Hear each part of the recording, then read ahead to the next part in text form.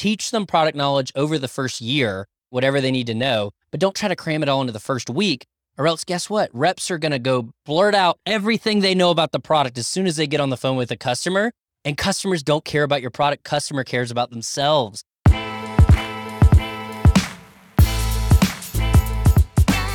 Welcome to the State of Sales Enablement podcast with your host, Felix Kruger. Insights and actionable advice from B2B marketing and sales experts that share what it takes to achieve sales enablement excellence. The translation of a strategy into daily behaviors makes or breaks go-to-market success. Our guest in this week's episode is a master translator who creates strong feedback loops between SDR teams and senior executive leadership. Please welcome the founder, sales coach, and podcast host of The Sales Lift, Tyler Lindley. Tyler, welcome to the State of Sales Enablement podcast. Great to have you. Hey, thanks for having me, Felix. I'm happy to be on. Where are you dialing in from today? I am located in beautiful Atlanta, Georgia, so the southeast of the United States. Beautiful, beautiful. Yeah. A great place for peach iced tea, I was told. Yeah, everything here is peach. There's a lot of roads named Peachtree. So That's right. You'll know when you start seeing peaches, you're in this neck of the woods. So That's right. So who is Tyler Lindley? Tell us. Yeah, it's a great question. So I am a sales coach, and I help a lot of teams really with their strategy and with coaching. I work with a lot of technology and software companies, and I really have two jobs. My day job, I work at a startup out of San Francisco called Vendition, where we help sales development teams basically onboard and train their SDRs in the first 90 days of their role.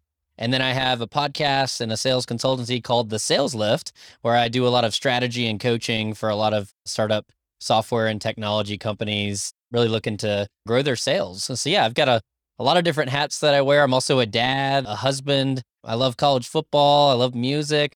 I'm a lot of things, but those are some of the things I'm passionate about. Awesome. I always love it when people do multiple things in the discipline that they're operating in. And it seems like you're really deeply integrated into the whole B2B sales space. We'll delve deeper into those aspects of your different gigs later on. Perfect. But the reason why I'm really interested in talking to you, not only because I'm a big fan of your podcast, but also because you're really hands-on in terms of the way you develop a strategy, you coach SDRs, and you actually make things happen in order to generate business results with your clients.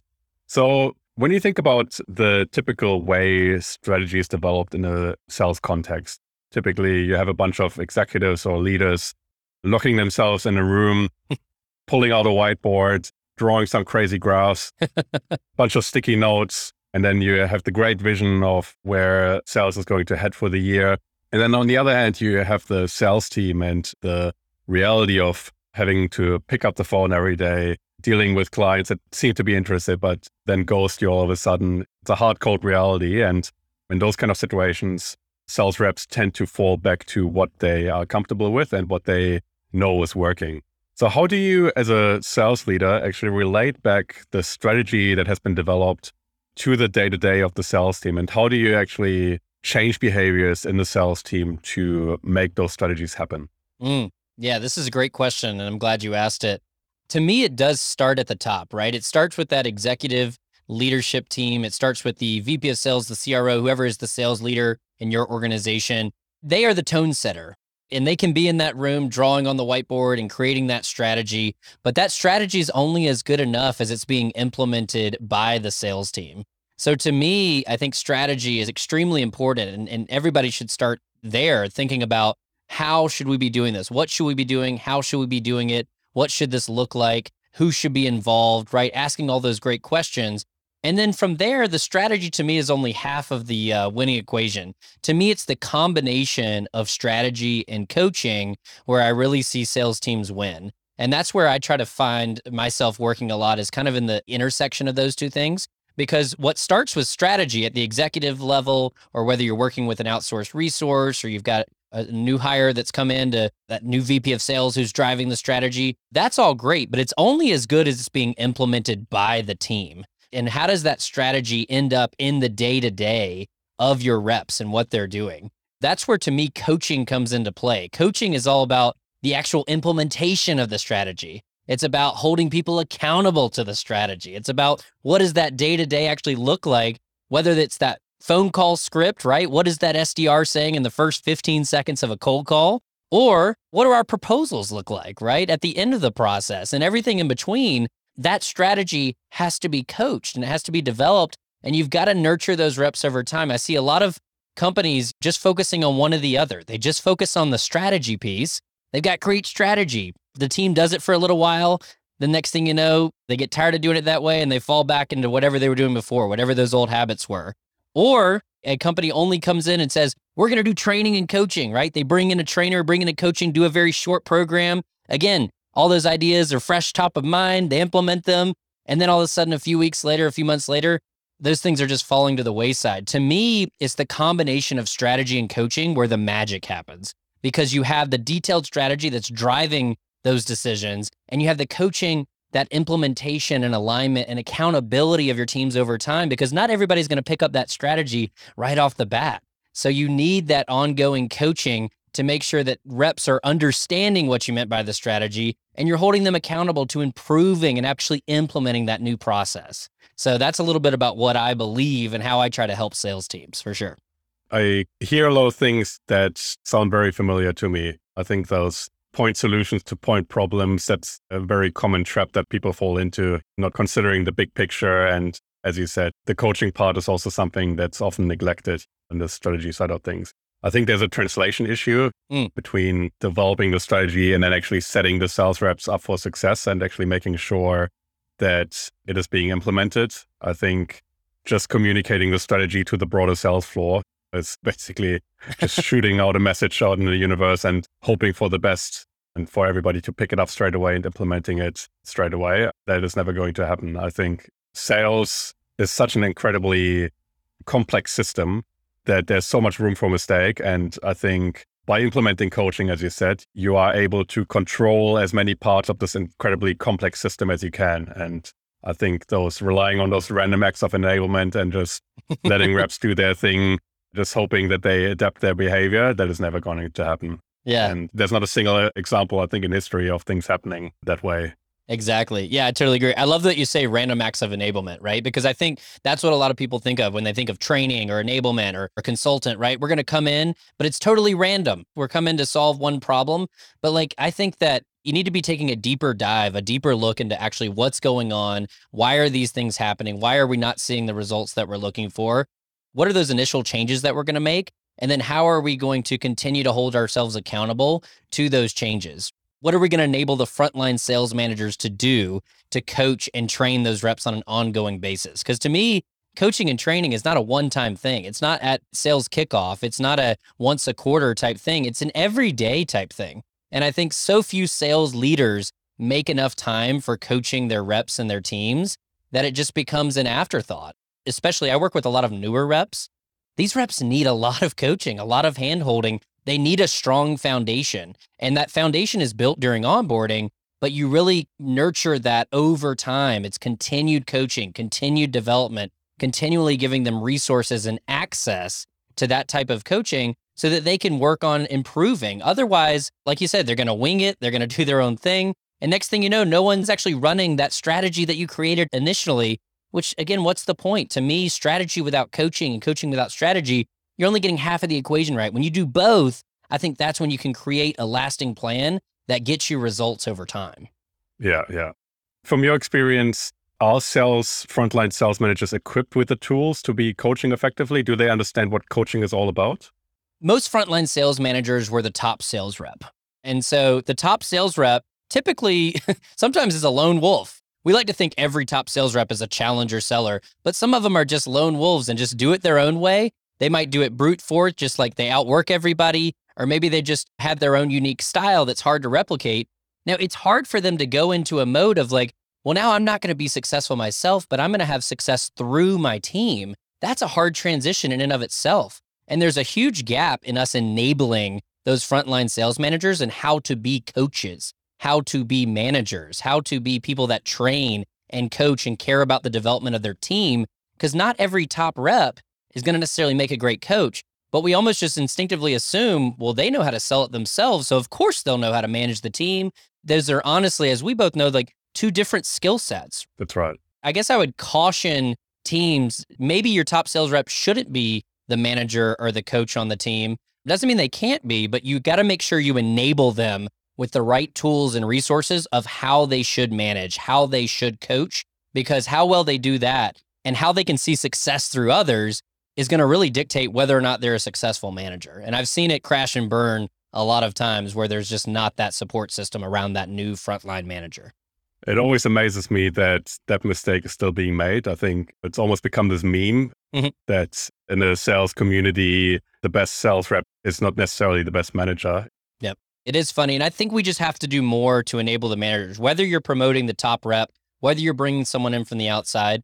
The frontline sales manager role, I feel like, is one of the most thankless roles in sales. And it's one in which we don't empower those people to be successful, where they need the most help and the most coaching. Because if you're going to depend on them to coach your reps and to hold the team accountable and to get that vision from the top out to the masses, it's an extremely important role. And that communication flows both ways, from the reps through the manager back to the top and vice versa.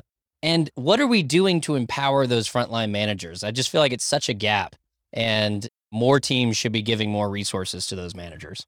I like what you're saying about the things flowing two ways. You've got the information about the go-to-market strategy flowing from senior leadership down to the reps, and then you have the information on the market flowing back to the senior leadership. Do you think that feedback loop is designed effectively from what you see? Is there a lot of information being passed on from the reps to senior leadership? I think it happens sometimes. I think it depends on the level of trust. What is the level of trust between the rep and the manager, and between the manager and the senior leader?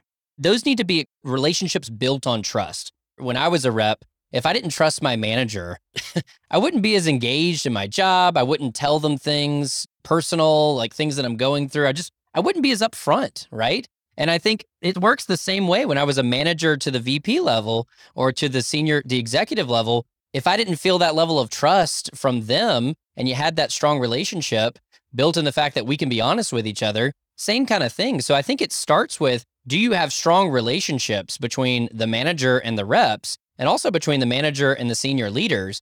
Because if any of those relationships are somewhat weak, I think that communication flow really starts to break down. And that's honestly one of the most important things for senior leaders to learn is, like, what are we hearing? What are we hearing on the phones? And I guess you could record every Gong call, but nobody's listening to every recording out there, right? How many Gong recordings go unlistened to? I feel like 98% of call recordings are just recorded, but they're not actioned on. So bottom line is, when we hear consistent things over and over again, we need to be bubbling those things up. And those are the conversations that should be going from the rep to the manager to the executive level. And then that should be helping to dictate and maybe adjust that strategy some.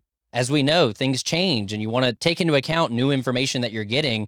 But if that trust is weak, maybe that information is not flowing as smoothly as it needs to be. Yeah, I agree. I think it's not done with creating a word cloud out of Gong recordings that doesn't give you the crucial information you need to be competing in market. Which I love Gong. I love Gong. I love Chorus. I think they're all great tools. But like, are we using those tools to effectively coach? Are we using those tools to be better managers? Are we using those tools to have information flow more smoothly? I don't know. I feel like we use those tools almost as just like, we're watching, like, make sure you're on your best behavior. It almost creates a culture of just like that versus like, are we actioning the material from Gong? Are we creating libraries, playbooks, and information that is flowing in both directions that can really help us improve the business? I think some people do that well. I think a lot of others are just wasting their money, honestly. Yeah, absolutely. I think what you're saying about relationships being really crucial for that communication to happen, absolutely agree. I think some businesses are good at creating formal structures to source that feedback, like through regular surveys and by doing win-loss analysis and those kinds of things. But they're not good at the relationship side of things. But if you then look at companies not having those structures in place, those that have really strong relationships internally and a really collaborative information sharing culture, they would always outpace those who have those structures in place, but aren't that strong on the relationship side of things. I agree. I've been sent a lot of surveys in my time as a sales rep, and my willingness to be honest in the survey and really be upfront is partly probably built on that. Do I trust the environment that I'm in? Is this a foundation of trust from the top all the way down? And if it is, I'm much more likely to be honest. And probably that survey is not the first time they've heard these things. Whereas if it just feels like that's a check the box kind of thing, I might just put 3s or 5s or 1s across the board and then move on with my day. Even those structured feedback loops start with a foundation of trust. And you brought up a good word there, collaboration.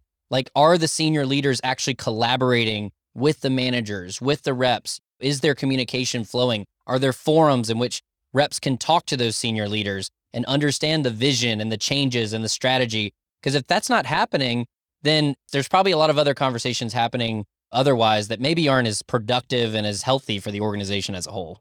I want to get a bit more tactical here and really talk about some of the actionable things that sales leaders can do to translate their go-to-market strategy into the day-to-day and also to set their sales reps up for success. Onboarding is obviously always a hot topic, especially in sales enablement. And when we talk about coaching being crucial in developing sales reps and actually creating capability and translating that go-to-market strategy into action, onboarding is obviously also a big part of that, in making sure that you've hired the right person. Now, how do you set that person up for success as quickly as possible? So from your experience, how do you design an effective onboarding program, and what do successful onboarding programs have in common from your point of view? Yeah. To me, onboarding is so important.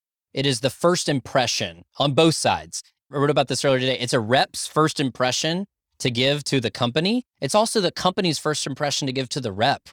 And it's where a lot of that foundation of trust and collaboration and communication can start. So to me, successful onboarding starts with communicating what are those overarching goals and themes? Why are we here? I love starting with why, because it can ground everyone in, like, what is that rallying cry, and it's more than just hopefully things on the wall and words on the website, but it's like there's a real mission here. Initially with onboarding, to me, it's effective. You can get everyone bought in on the mission. How did we get here? What problem are we solving? Why do we do this? How do we impact our customers? Tell your reps that story. Your reps should be so fired up that they're ready to run through the wall. It's like the football coach at the beginning of the football game, right before the game. It's the pregame speech. They should be ready to run through the brick wall for you and your company and be so excited and jazzed up to talk to your prospects and tell them the good news of everything that you're doing to help them.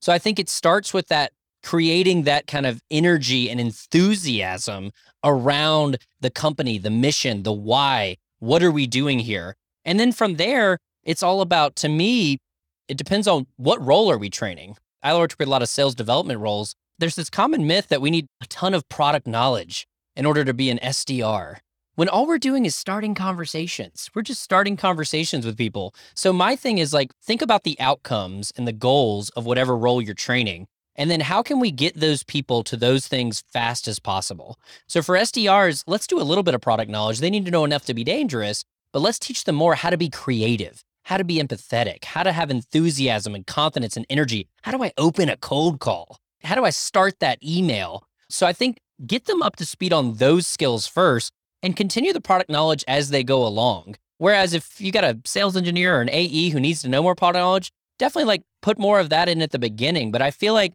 so many times we just are running this standard stock onboarding where it's like company intro here, product knowledge for a week, sales training for a couple days on the phones, where it's just the standard, when, as we know, it can't be that stock. Every role is different and everybody doesn't need to know everything about the product. So I wish we would cut out 90% of the product knowledge and onboarding and focus on the deliverables and the soft skills and the things that are going to get that rep up to speed faster. Teach them product knowledge over the first year, whatever they need to know, but don't try to cram it all into the first week, or else guess what? Reps are going to go blurt out everything they know about the product as soon as they get on the phone with a customer, and customers don't care about your product. Customer cares about themselves. So I want us to be focused on our prospects, their problems. Let's teach reps about that, and let's teach them product knowledge as they go. I always tell reps, like, I don't know is an okay answer. Somebody else on my team does. But if we teach everybody the product knowledge first, they'll all just be product experts. And that's all they'll talk about is the product, and it'll turn into a features and benefits sales. I wish that onboarding was just kind of restructured to consider that fact, because I see so many companies just focusing so much on the product knowledge. Yeah, absolutely. I think from my experience, that's something that, and I don't blame them at all, but it's particularly something that junior salespeople are guilty of. Yep. Because they don't have the experience. They are not as self-confident in speaking, especially to senior prospects. And if you're not that self-confident, you hold on to what you feel secure in and Yep. what provides you some sort of base to work from. And if you make that base product information, that's what those junior sales reps will hold on to. And I think that's one of the big mistakes that I see being made. Yeah, I totally agree. Product knowledge is important. Don't get me wrong. I just think we need to factor it in at the right time of a rep's progression, considering how much product knowledge do they need at certain intervals. And then let's focus on to me, it's the soft skills. Focus on the tonality, focus on them personalizing communication to their prospects. How do you follow up? How do you write a proposal? All those important things that get us to closing a deal and get us moving deals to the pipeline. That's the focus. Product knowledge is a small portion of that. So let's give it the right amount of space in that first 30, 60, 90 days. So when we think about the two ends of the spectrum of an onboarding program, one end of the spectrum being everything being systemized, everything being documented in a playbook, and every rep essentially being expected to just go through checklists and exactly doing the things that the company has defined, versus the other end of the spectrum, the company letting the rep just do the things that they know work for them. How do you think a company can strike a balance between the two? And what's, from your point of view, the sweet spot? Yeah, I think the sweet spot is somewhere in the middle. To me, playbooks, scripts, templates, I think those are all great things to have because it provides the rep kind of a foundation. It provides them with something versus us just saying, all right, you know enough to be dangerous. Now go and create everything you need to, and taking nothing into account. All these people who've been here for years already know. I think that it's somewhere in the middle because that foundation allows the rep to ramp faster. It allows the company to see ROI from that rep faster. And then here's the thing, we have to give the rep freedom and flexibility to make those things their own, okay? This is a call script. This is what we recommend. Use it as a framework, but we want you to make it your own. Give the rep the opportunity to do that. Same thing with emails, same thing with proposals or whatever we're doing throughout the process. We didn't hire these reps. One of my buddies once told me, you got hired for a reason. They trust you, right? They trust that rep. So don't just shove them in the corner and say, run this playbook. Allow them to get involved in the process and question things and then actually bring their own ideas and spin to the table because they might have a better way that they learned somewhere else. And we have to trust people. So again, it's kind of back to that collaborative environment that we want to create. I think that's really important. And we have to allow the reps enough flexibility, I think a strong foundation, but then flexibility to kind of make that foundation their own and put their own spin on it. And then let's tactfully steal the best things that we learned from that rep and try to put that into playbook. And back and forth we go. Every new rep that we onboard, we should be learning and adding something to the playbook, and they should be making the organization better from a sales perspective. But we can only do that if we give them the freedom and flexibility to actually get involved on their own. So it is somewhere in the middle. I think which end of the spectrum probably depends on your company and a lot of different factors. But I think so many times it's either one or the other, where here's the playbook, run this, we know this is proven, or we don't have a playbook, you're on your own, figure it out. To me, it's got to be somewhere in the middle because it gets reps ramped it faster, and then it also allows them to get involved too. Yeah, I love it. I love it. Sounds to me like almost if you give your sales reps the freedom to do some things on their own and to try new things, it's almost like you're running a whole little experiments to see actually what works out in market, right? And I think it's probably the only way you can innovate and find new things that work for your business, right? I totally agree. Sales is one big A/B test. That's all we're doing is A/B testing a million different variables. To me, the rep that's scary is the one who thinks they already know everything because you can't win sales. Sales is like golf. You can't win sales. You can only hope to get better. And how do you get better? You try one minor little change here, a little A/B test. And now I figure out this way is a little bit more effective. I'm going to run there. And you do that over and over and over again. You iterate on the individual level, on the team level, at the management level. It's all a big A/B test to try to figure out how can we improve? Let's be a little bit better than we were yesterday. And speaking of A/B testing and innovation, you're obviously really heavily focused on the sales development side of things and prospecting. What are some of the things you've seen, especially in the American market, work really well in terms of new approaches to prospecting? Like, what sort of creative ways of prospecting have you come across and have you seen working for yourself and for your clients?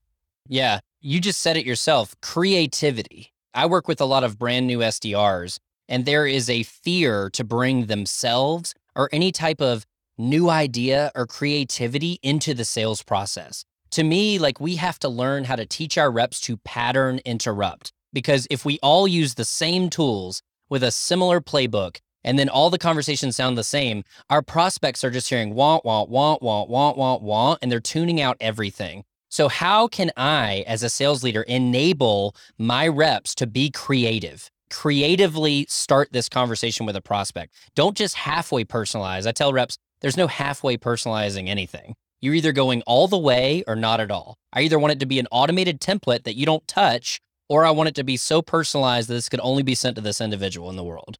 So I think we have to give our reps the freedom to be creative, because that's what's going to stand out to me in sales. And I think it's a skill that is, I don't know, it's just lost. I think reps are nervous to be creative. And I think companies are scared for reps to be too creative. I think everybody's scared of stepping outside the lines, when to me, that's what drives action. Something's different. Like, what's your differentiator as a company and as a sales rep?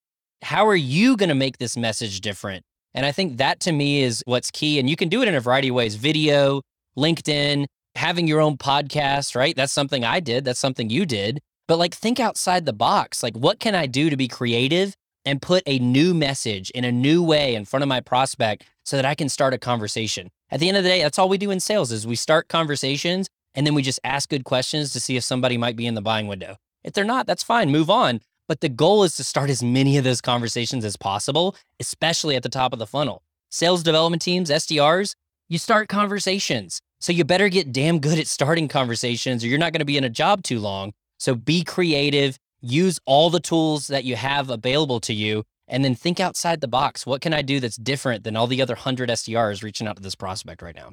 Tyler, I could keep on going on like this for hours, but unfortunately we're running out of time. So if people want to learn more about your approach, your business, and might want to continue the conversation with you, where can they find you online? For sure. Yeah. Best place to reach me would either be LinkedIn. You can search me. I'm Tyler Lindley, sales coach. So that's Tyler, Tyler, Lindley, Lindley. So I'm the sales coach based in Atlanta, Georgia. Or my website is thesaleslift.com. That's sales, SALES, lift, LIFT.com. And then you can get in touch with me there as well.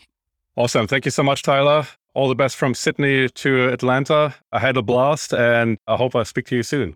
Yeah, well, and I think you're coming on my podcast too. So we're going to do kind of a swap here. So definitely check out the Sales Lift podcast. Felix is hopping on. So check out that episode if you want to hear more from me and Felix. Looking forward to it. All right. Thank you, Tyler. Thank you. Thank you. Bye. Next time on the State of Sales Enablement. People get all excited about sales enablement. They want to launch that function within the business, but then they try to do too much. So moving fast on the sales enablement front is crucial to capture the moment and really make the strategic decisions that really have an impact